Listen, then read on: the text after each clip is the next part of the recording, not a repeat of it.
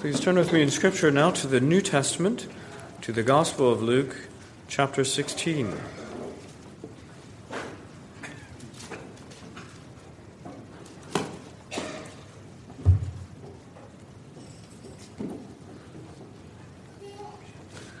Luke chapter 16, beginning in verse 13. No servant can serve two masters, for either he will hate the one and love the other, or else he will be loyal to the one and despise the other. You cannot serve God and mammon. Now the Pharisees, who were lovers of money, also heard all these things, and they derided him. And he said to them, "You are those who justify yourselves before men, but God knows your hearts. For what is highly esteemed among men is an abomination in the sight of God. The law and the prophets were until John. Since that time the kingdom of God has been preached, and everyone is pressing into it. And it is easier for heaven and earth to pass away than for one tittle of the law to fail. Whoever divorces his wife and marries another commits adultery, and whoever marries her who is divorced from her husband commits adultery. There was a certain rich man who was clothed in purple and fine linen and fared sumptuously every day. But there was a certain beggar named Lazarus, full of sores, who was laid at his gate, desiring to be fed with the crumbs which fell from the rich man's table. Moreover, the dogs came and licked his sores.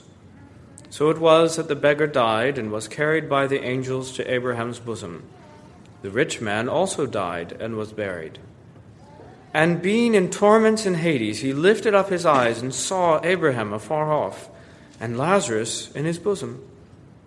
Then he cried and said, "Father Abraham, have mercy on me, and send Lazarus that he may dip the tip of his finger in water and cool my tongue, for I am tormented in this flame." But Abraham said, "Son, remember that in your lifetime you received your good things, and likewise Lazarus evil things. But now he is comforted, and you are tormented. And besides all this, between us and you there is a great gulf fixed, so that those who want to pass from here to you cannot, nor can those from there pass to us." Then he said, "I beg you therefore, Father, that you would send him to my father's house, for I have 5 brothers, that he may testify to them, lest they also come to this place of torment." Abraham said to him, "They have Moses and the prophets. Let them hear them." And he said, "No, Father Abraham, but if one goes to them from the dead, they will repent." But he said to them, "If they do not hear Moses and the prophets, neither will they be persuaded, though one rise from the dead." Let us pray. Heavenly Father, you have provided for us the words of this man in hell. And Lord, you have given to us something that you declare is even more important, more significant than were a man to be raised from the dead. The very word of God, inspired and inerrant, it is here before us. And how we pray, Lord, that you would enable us to receive it fully and completely, in the way in which this rich man would have desired, even for his family to have received it.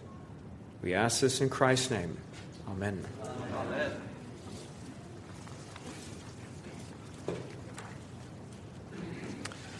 We come now to the story of Lazarus and the rich man. I say story because the question as to whether we should call it a parable is a live question. And in some respects we have to say it is like a parable. It begins with almost the exact same words as the parable of the shrewd steward in the beginning of this chapter, chapter 16. Then there was a certain rich man. And here the certain rich man, likewise, there is a certain rich man, no name given either to him or to his steward. But here, on the other hand, the poor man does have a name. And that's a big difference, actually. There's not a single parable that has any proper name whatsoever. And so all the ones that we can be certain or sure that they're parables, we don't find anybody's name. But here, the poor man is not just a certain poor man. He has a name, and his name is Lazarus. And I think even more importantly than that, in parables, proper parables, they use some sort of ordinary element of life, the seeds and of farming and of cows and of sheep and of things that happen to sheep and shepherds and all the rest of it. Those are parables, ordinary things that illustrate the spiritual teaching that Jesus is trying to get across. Well, here we are talking about something that is spiritual and eternal. It's all completely played out to the uttermost. Although it also is seeking to reinforce what Jesus has been teaching. Now, what is it that he has been teaching? What is it that he's seeking to reinforce by this story, which may actually be more than a parable? It may just actually be events that have happened, or it may be a parable. In any case, it's on the lips of the living God, so we understand it in its perfect truth.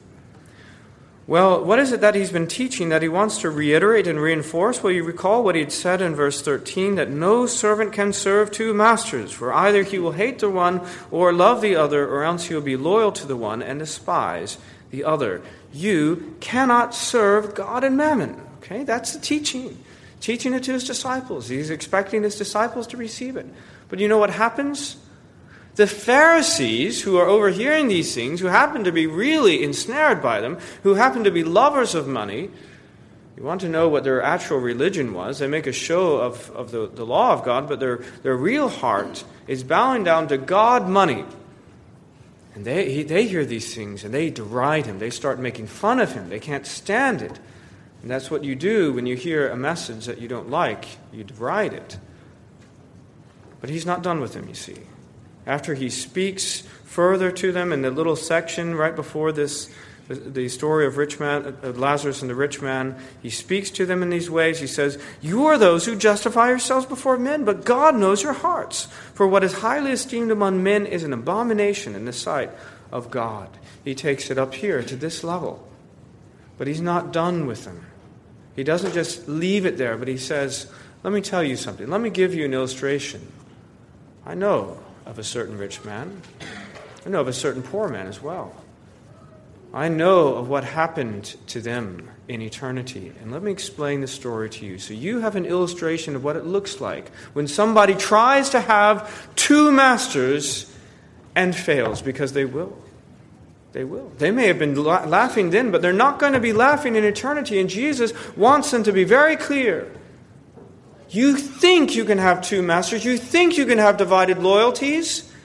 This thing over here in this world, and also God. But Jesus wants you to understand what the end of those things are. And we'll see what the rich man is saying in hell. Well, that's the topic. Lessons from Lazarus and the rich man. That's pretty simple. We're trying to get some lessons, because we don't often hear words straight from somebody who is in eternity, do we? We don't have many of them. We have a handful of things that are said in heaven.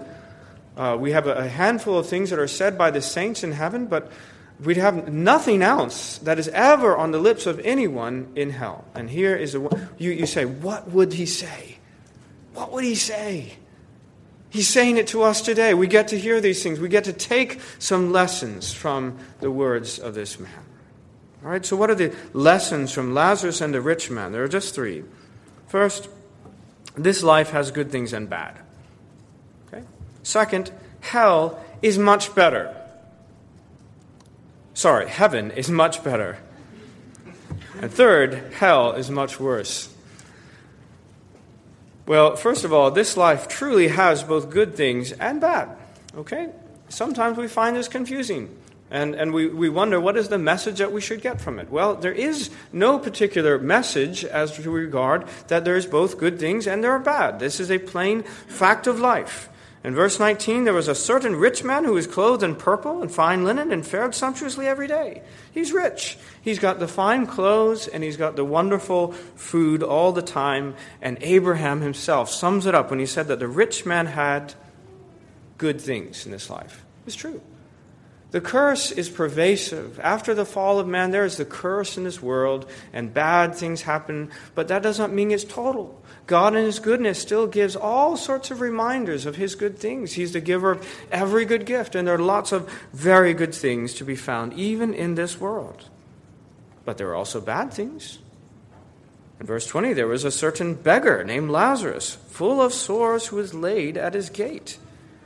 Right? He was in extreme poverty. Someone had to, and to add to it, of course, he had this terrible chronic disease. He had to be laid at the gate. He obviously couldn't move around. Beyond being laid at the gate, he had all these sores. It was a terrible, terrible situation. Reminds you of what happened to Job when the devil was really, really after him.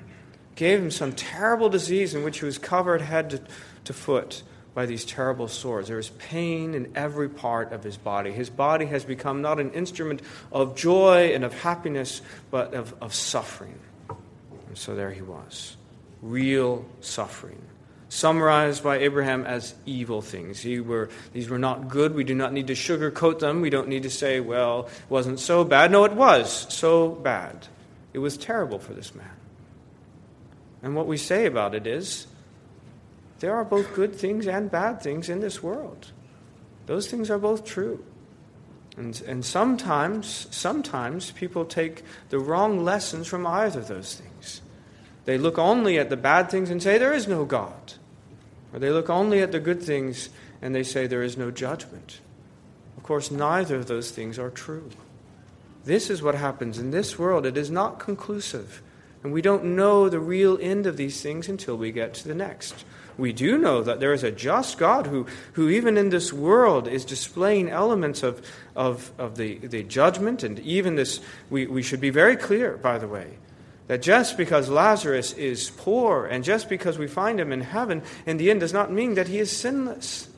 He, like everyone, has been born into sin, and he in his lifetime has sinned against God. And so the fact that there is suffering is no injustice at all. It is, of course, the natural and right thing in a fallen and sinful world that there ought to be suffering. But God in His goodness does not allow that suffering to be total. There are all these reminders of His goodness and the good things that He gives to us. Well, of course, the story moves quickly on from the situation in this life to the larger lesson that our situation here, materially, isn't really all that important beyond the few years that we have. There are good things here, and there can also be bad things. Some have more and some have less of those two things, but it really doesn't matter all that much in eternity. Because the rich man is no better in hell for all of the comforts and luxuries that he had on earth. If anything, it makes his suffering worse. And the poor man is no worse for all of his poverty and all of his suffering on earth. If anything, it makes his comfort in heaven all the greater. And so actually the question then, if there's any significance to the good things and the bad things that happen on this earth, the question is, what do you do with it? Because the problem with the rich man is that he wasn't just receiving these good things as good gifts from a good God to His glory and to His praise, and to use them then as gifts to give. God Himself, a communicative being, always giving of His good things to those around Him. He didn't do that. Instead, He took these good gifts of God and made them to be a God. That was Jesus' point. He's trying to serve two masters, and he failed. And the one he chose when push came to shove was God money. So there was a significance to these good and bad things. It has to do with what we do with them. Now I'd say the other thing too. What about Lazarus? Just because he's poor doesn't mean inevitably that he's going to heaven. And this is the case that Jesus is laying out here. But there are poor people that are going to hell. When they receive their bad things, when they receive poverty, when they receive some sort of disease, they don't respond in humility. They respond by shaking their fist. And they do what Job's wife wrongly said that Job ought to do, which is to curse God and die. Unfortunately, there are many people you encounter that speak of some bad thing that happened to them as the reason why they hate God and will have nothing to do with His church. See, the bad things didn't profit them either. Good things sometimes don't profit people because they're not received the way they ought to be, and the bad things don't profit them either. Well, what we say is this life has both good things and bad. The only thing that matters is the way that you receive them, of course. But the next and more important point than that is that heaven is better than that. However good that we could possibly have things on earth, heaven is better. Now, I'll say this is not the focus in this passage. You know it's in hell. So, and thus even my mistake at the beginning of this, the focus is very much on the other place. But let us briefly just note a few things, a few simple observations from the information that we have. Verse 22, so it was that the beggar died and was carried by the angels to Abraham's bosom. Okay, what can we say? A, there is a heaven. Pretty simple. It's important, an exceedingly important thing to say in these days, because the atheist, the militant atheist, wants to say that there is no afterlife. There certainly is. There certainly is one, and we can never, ever forget it. There is a heaven. And B, heaven is a place of comfort. Verse 25, but now he is comforted. Speaking of Lazarus, this is the situation, this is the summary of what happens in heaven. He is comforted. It's a place of comfort. You see, it's all the way through. Lazarus dies, and that is the last suffering he ever has. Does he have to stumble his way and make it to heaven on his own? No. The angels come, and they take him. They escort him personally to heaven because God would not allow His saints to have even a moment of trouble to try to have to find the place, I suppose. He sends His angels to go get this man. He is immediately comforted. Immediately comforted, and he is further than comforted in this place.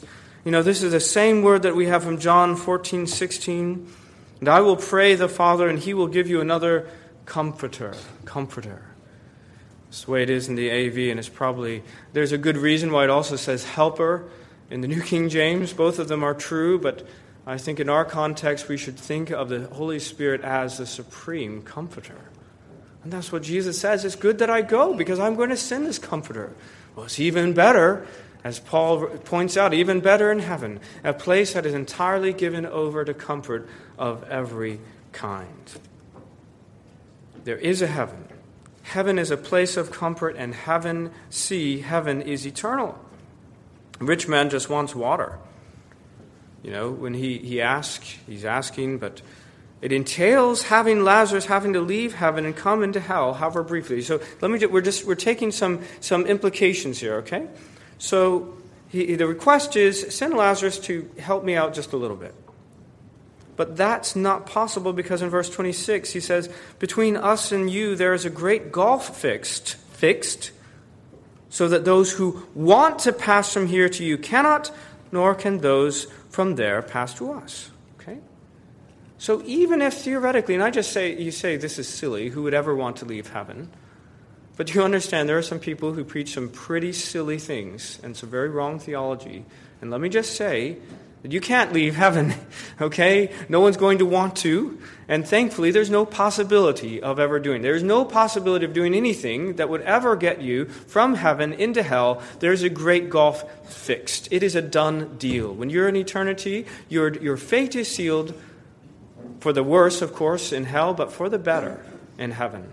And you can be absolutely certain there will never be a sense in which the angels had, you know, as in the beginning of time, as they were made, and they were on probation. And if they slip up, then they're going to fall. That's not the case with us in eternity. There's a great gulf fixed, and even if we wanted to go to hell, we couldn't. It's eternal. Okay, so there is a heaven. Heaven is a place of comfort. Heaven is eternal, and D, that comfort. The comfort of heaven is in every way. Again, just as a minor example, it's a trivial one, but let's milk it for all of it's worth. Let's see all the implications. As a minor example, Lazarus must have had access to water for the rich man to suggest it. Right? Abraham doesn't say, oh, Lazarus can't do that because he doesn't have any water either. It doesn't say that. Of course, we know that heaven is a place of wonderful material comfort. And there's not a single thing that anyone has ever had in this world that will ever hold a candle to what is available to the saints in heaven. Every good thing that can be imagined is ours, tangible as well as spiritual. But the essence of that comfort is surely in terms of relationships. Notice what it is called: Abraham's bosom. Abraham's bosom. Be this place of such close fellowship. You're reminded of in the Gospel of John and how the beloved disciple, how does he describe himself? The one who leaned on Jesus' bosom. He has that relationship. He has that close of fellowship with the Son of God that he is in his bosom. And he himself, you see, the Lord Jesus himself, how is he described in John chapter 1? He's the one in the bosom of the Father. You see this place of intimate, close fellowship? That's what heaven is called then, of Abraham's bosom. And speaking particularly of the covenant people of God. And we understand, of course, that Jesus, for a good reason, doesn't use himself. It doesn't say, this is a place of my bosom. But this is by implication, of course, ultimately where that's going. If it's a place where we get to have wonderful, intimate fellowship with Father Abraham, how much more so then are we going to have with the Lord Jesus Christ? And that's the ultimate thing of these things. We'll be in close fellowship with one another, close fellowship with all the patriarchs and prophets and all the ones we've ever looked to as our examples in this world, and ultimately and finally, Christ himself. That's the essence of that comfort. It's Abraham's bosom. Well, so we say that this life has good things and bad. That's lesson one. We see that. Lesson 2 is that heaven is much better than anything on earth. And lesson 3, hell is worse. And we have to consider now the doctrine of hell as is taught here, and we're going to spend more time on this. And again, I want us to think of both the statements that are said and also the implications of what is being said in all this. The most simple point, there is a hell. Verse 22, so it was the beggar died and was carried by the angels to Abraham's bosom. The rich man also died and was buried, and being in torments in Hades. Simple point. Hell exists. Jesus certainly believed it and taught it without the slightest hesitation or embarrassment. Is just a plain fact. In fact, all the more real, the fact that he doesn't go into great elaborate detail to explain, oh, by the way, there's this place called hell. Just immediately says, the rich man died and was buried and being in torments in Hades, with no further elaboration. Some of the most important and basic things in life are the things that require no further explanation at all. We just know them to be true. They are just the pervasive background of our lives, and no one bothers to have to give an elaborate argument for their existence because everyone knows it's true. That's just how basic hell was in the belief system of our Lord Jesus Christ. Hell exists. Hell is a place of torment. Again, I'm embarrassed to have to say this, but let me just say there are those who have used this as a proof text, this story as a proof text, to teach the opposite of a proper doctrine of hell. And so we need to make sure that we see the true things in here. Well, verse 23, and being in torments in Hades, he lifted up his eyes and saw Abraham afar off and Lazarus in his bosom. And he cried out and said, Father Abraham, have mercy on me, and send Lazarus that he may dip the tip of his finger in water and cool my tongue, for I'm tormented in this flame. And once again, the reality of this hits us so hard because he doesn't go to some bad playwright trying to explain, and there is a flame. You cannot see the flame, but I will explain to you the flame because there is a flame. And he says, this flame. the one that you know about, the one that you see, the one that is so obvious because I'm in this flame and I'm in torment in it. And the remedy which he so desperately wants is just enough water to cool his tongue. You know, some people think it's not a glass of water. He's not asking for a glass of water to drink in order to quench his thirst. That ambition is too high for him. All he is asking is for someone to dip his finger in the water and to cool down his tongue, because his tongue, you see, is engulfed in the fire. You see this digital thermostat here, a thermometer. It tells you how cold something is and how warm it is. And if you put that to his tongue, this number would be off the charts, wouldn't it? His tongue is in the fire, and he is simply asking for a little bit of water to cool it down a few degrees. That's the extent of his torment. That's, by the way, in exact accordance with James 3:6. And the tongue is a fire, a world of iniquity.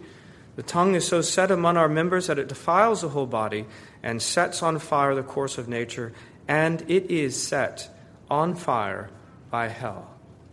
That would seem to be quite literally true in hell. Now, the question is this something that God does? Does he actually send people to a place of torment? And the answer is yes. Yes, he does. Matthew 8:29. And suddenly they cried out, saying, "What do we have to do with you, Jesus, you Son of God? Have you come here to torment us before the time?" The devils have no problem believing that the Lord Jesus Christ is going to torment them. They know that. The only question is, are you doing it even before the time? We know the time is coming that you've appointed in which you are going to torment us forever. Are you doing it before the time? It's the same word.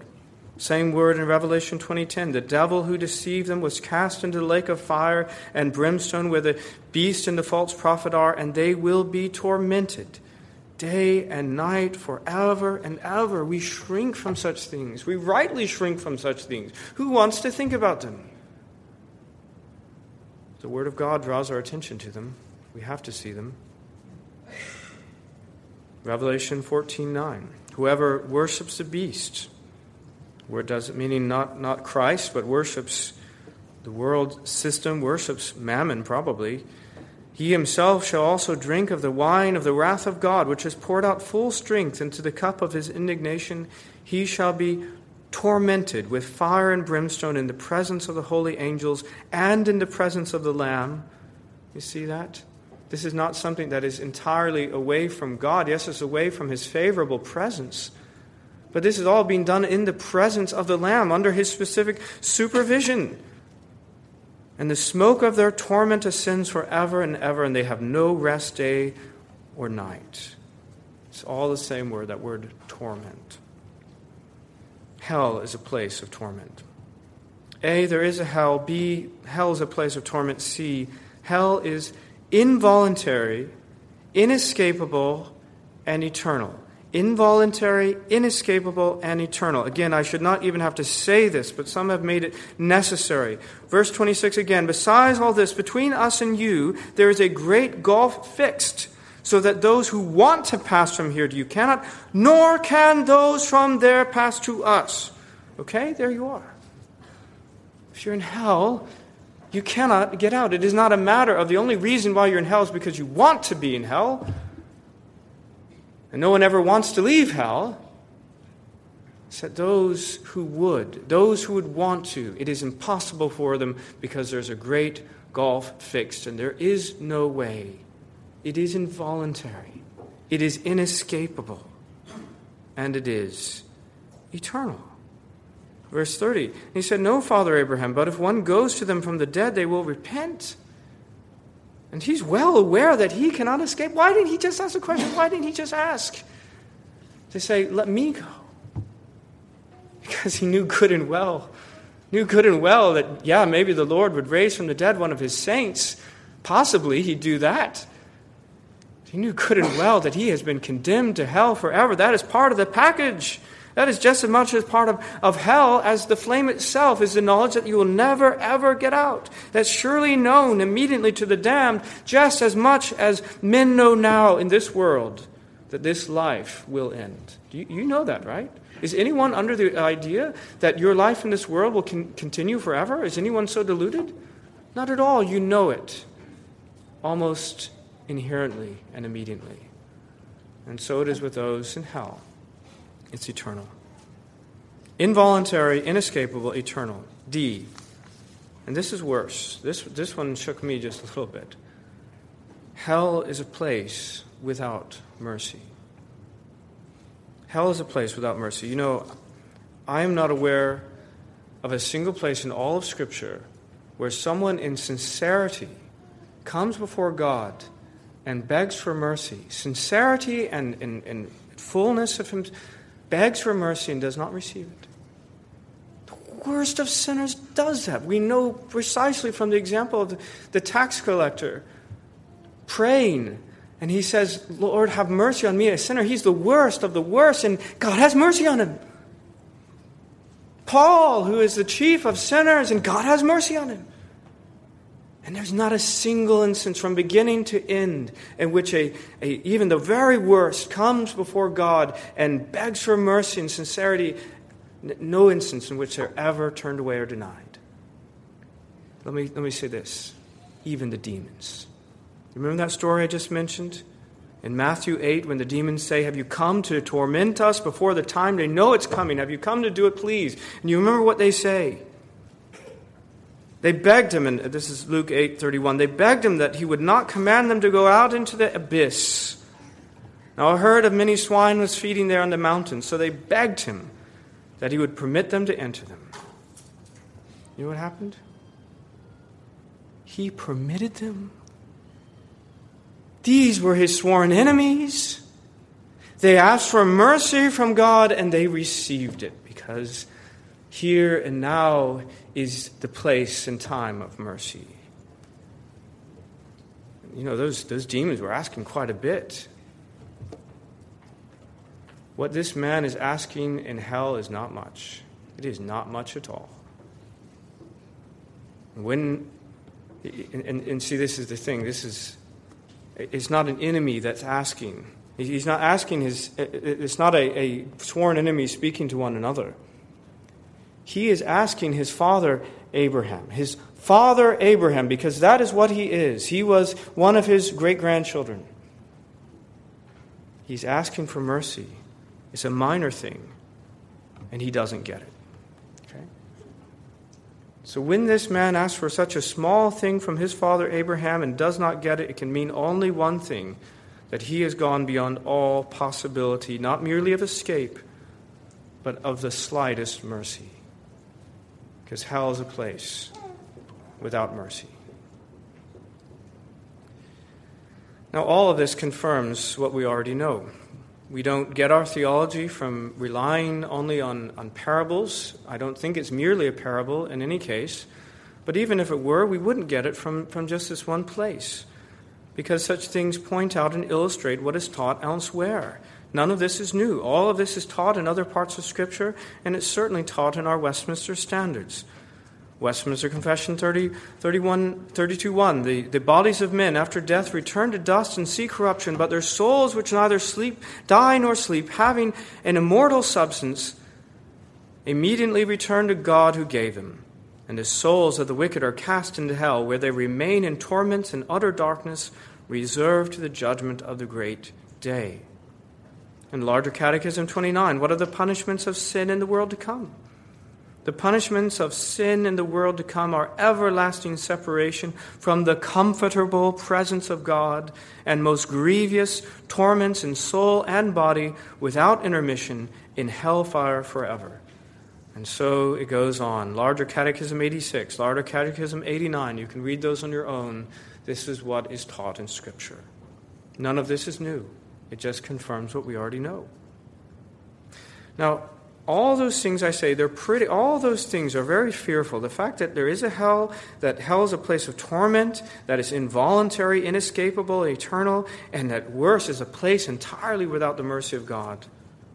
That's bad enough, but let me say there's maybe even something a little bit more fearful than that. F. The damned did not expect it. Okay, they didn't expect it. He said, I beg you therefore, Father, that you would send into my Father's house, for I have 5 brothers, that he may testify to them, lest they also come to this place of torment. Why did he make that request? Is it because he thinks there's some new item of information that he can add that was previously unknown? Like, for instance, that there is a hell? No, that's clear. That is so clear. It's all over Scripture. That hell is a terrible place, they should know that. That's also perfectly clear. They knew that all from Scripture. What then? What is the new piece of information that he thinks that his brothers absolutely need to hear? It's that people like them actually go there. That's the new piece of information. He knew there was a hell. He knew it was bad. But he just didn't expect to find himself there, you see. He didn't expect to go to hell. He expected to be in heaven. And this was the surprise. It's a terrible surprise, isn't it? Well, what can we say in the light of such terrible things? These are good lessons for us, don't you think? There are good things and bad things in this world. And what matters is the way that we deal with them, the way that we respond to them, the way that we use them, either to bring us closer to God or further away from Him. And however bad or however good, heaven is much, much better. And hell is far, far worse. And application number 1 is that we should be frightened away from hell. People make fun of hell and brimstone sermons as if by merely saying that they somehow wave a wand and say that it's illegitimate and wrong. Well, if you want to wave that wand, you go pick that up and put it in the face of the Lord Jesus Christ, because He used those words and He preached many a sermon, just like this one, on hell. He spoke of that subject at least as much as any other subject He ever spoke on. And the point is that you need to be frightened away from it. Okay? That's a very legitimate thing. The only people who think it's illegitimate to preach on hell are those who don't really believe it exists or want to imagine it doesn't. I wonder what the preferred preachers for that rich man and his family might have been. I wonder what sort of synagogue that they would have chosen to have gone if they had a choice. They probably did, actually. We know there were both Sadducees and Pharisees, and there's probably another group as well. And you could kind of take your choice between what sort of teaching that you prefer to receive. And personally, I think he probably picked the side who didn't talk a lot about hell. I wonder if that would still be his choice today. We need to be frightened away from hell. The one thing that he would do, he doesn't say, give the beach house to Steve and make sure that Bob doesn't have any part of the will. He doesn't care. It's not even a thought. He doesn't say give them some business advice. He doesn't care. The one thing that he would have them to do, were he able to speak to them from the grave, is to avoid hell at all costs. That is his priority for them. Now, you understand, this rich man and many others like him, he's still in hell. There's still no drop of water. There's still no mercy. Probably his brothers are there too. It's too late for them. His word to you, okay? So imagine that you're here, you're not a Christian, you're not a believer, you haven't put your faith in the Lord Jesus Christ, and maybe you're not going to listen to me because I'm just a minister. Well, maybe, let's imagine that one of your friends is telling you from beyond, here's the message: avoid hell at all costs. You cannot serve 2 masters. That's always a problem, isn't it? The problem is not that people, maybe there's a few that say, I will never, ever, ever, ever believe. I will never, ever, ever become a Christian. You know what brings people to hell? I'll do it tomorrow. Right now, my priority is this in my life. Because this in my life is actually my God. They don't say that, but that's what it is. And this whole story is a reiteration, is an illustration of the way things end up when you have 2 things vying for supremacy in your life. I don't need to define what that other thing may be. It's anything that's keeping you from faith in Jesus Christ. There's always another day. There's always another day until you're in hell. And then your advice to anyone like you is just to scream out in the loudest possible way to avoid this place, lest they come to this place of torment. You know, it's interesting, in Matthew 3:7, John the Baptist, when he sees many of the Pharisees and Sadducees coming to his baptism, he said to them, "Brood of vipers, who warned you to flee from the wrath to come?" It's almost as if he's saying, what are you doing here? Who would have mercy on you, and why would you listen if someone actually came and warned you to flee from the wrath to come? Well, actually, he does go on to and baptize you. He doesn't say, no, you can't come. He's just pointing out what he is, and he's amazed that someone has given them that warning. It's been conveyed to them, and that they've listened. Well, that's a gift, isn't it? Somebody gave those Pharisees and those Sadducees a great gift to warn them to flee from the wrath to come, and they came to the right place. They came to hear the word of God from John, and ultimately to see the Lord Jesus Christ. Well, that's a very, very legitimate motivation, brothers and sisters, okay? Ultimately, wouldn't we love it if everything we ever did was out of pure, unselfish love for God? But lots of people are frightened into the kingdom, and they realize just how terrible hell is. So be frightened away from hell. Secondly, be attracted to heaven, because it goes the other way too. Some people, maybe that's the thing that particularly God uses to reach them, is that they're so afraid of going to hell that they will do anything to escape it, and they come running into the arms of Jesus Christ. Wonderful, do that. Other people are so enraptured and so attracted by the beauty and the glory of heaven that that's what brings them into faith of Jesus Christ. And that too is a wonderful thing. There are people here who lack comfort in this world. There are people here who do not have many good things and who are suffering. And the idea of being in a world that is designed from beginning to end to be all about wonderful, pure comfort, not empty comfort, not temporary comfort, but the deepest and most real sort of comfort imaginable in every way, body and soul. That's a wonderful, beautiful thought, and you ought to be attracted to that. You ought to say, indeed, that the afflictions of this world are light and passing in comparison to the glories and the joys of heaven. And you ought to therefore be attracted to heaven. You know, Isaiah 55:6 says, "Seek the Lord while he may be found. Call upon him while he is near." I asked my children, it's a good one, what does that imply? And he says, seek the Lord while he may be found. What does that imply? It means there is a time when you can't seek him. Your opportunities have gone.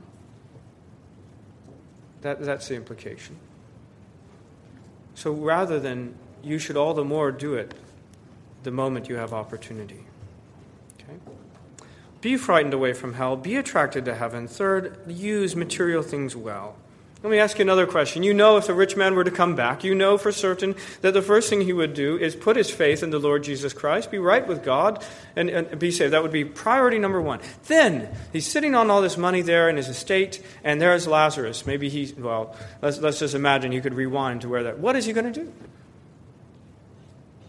I'm guessing that he'd probably give him some food and water.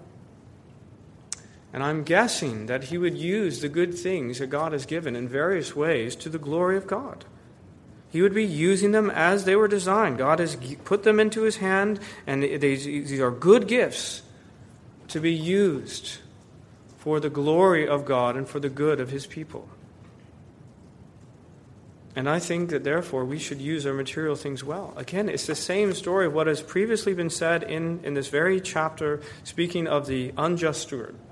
Now we know there are aspects of this thing that we don't directly apply, but the basic idea is, look, even this pagan, this unjust steward who's getting fired, he knows well enough to use the things that are in his hand temporarily to buy him something in eternity.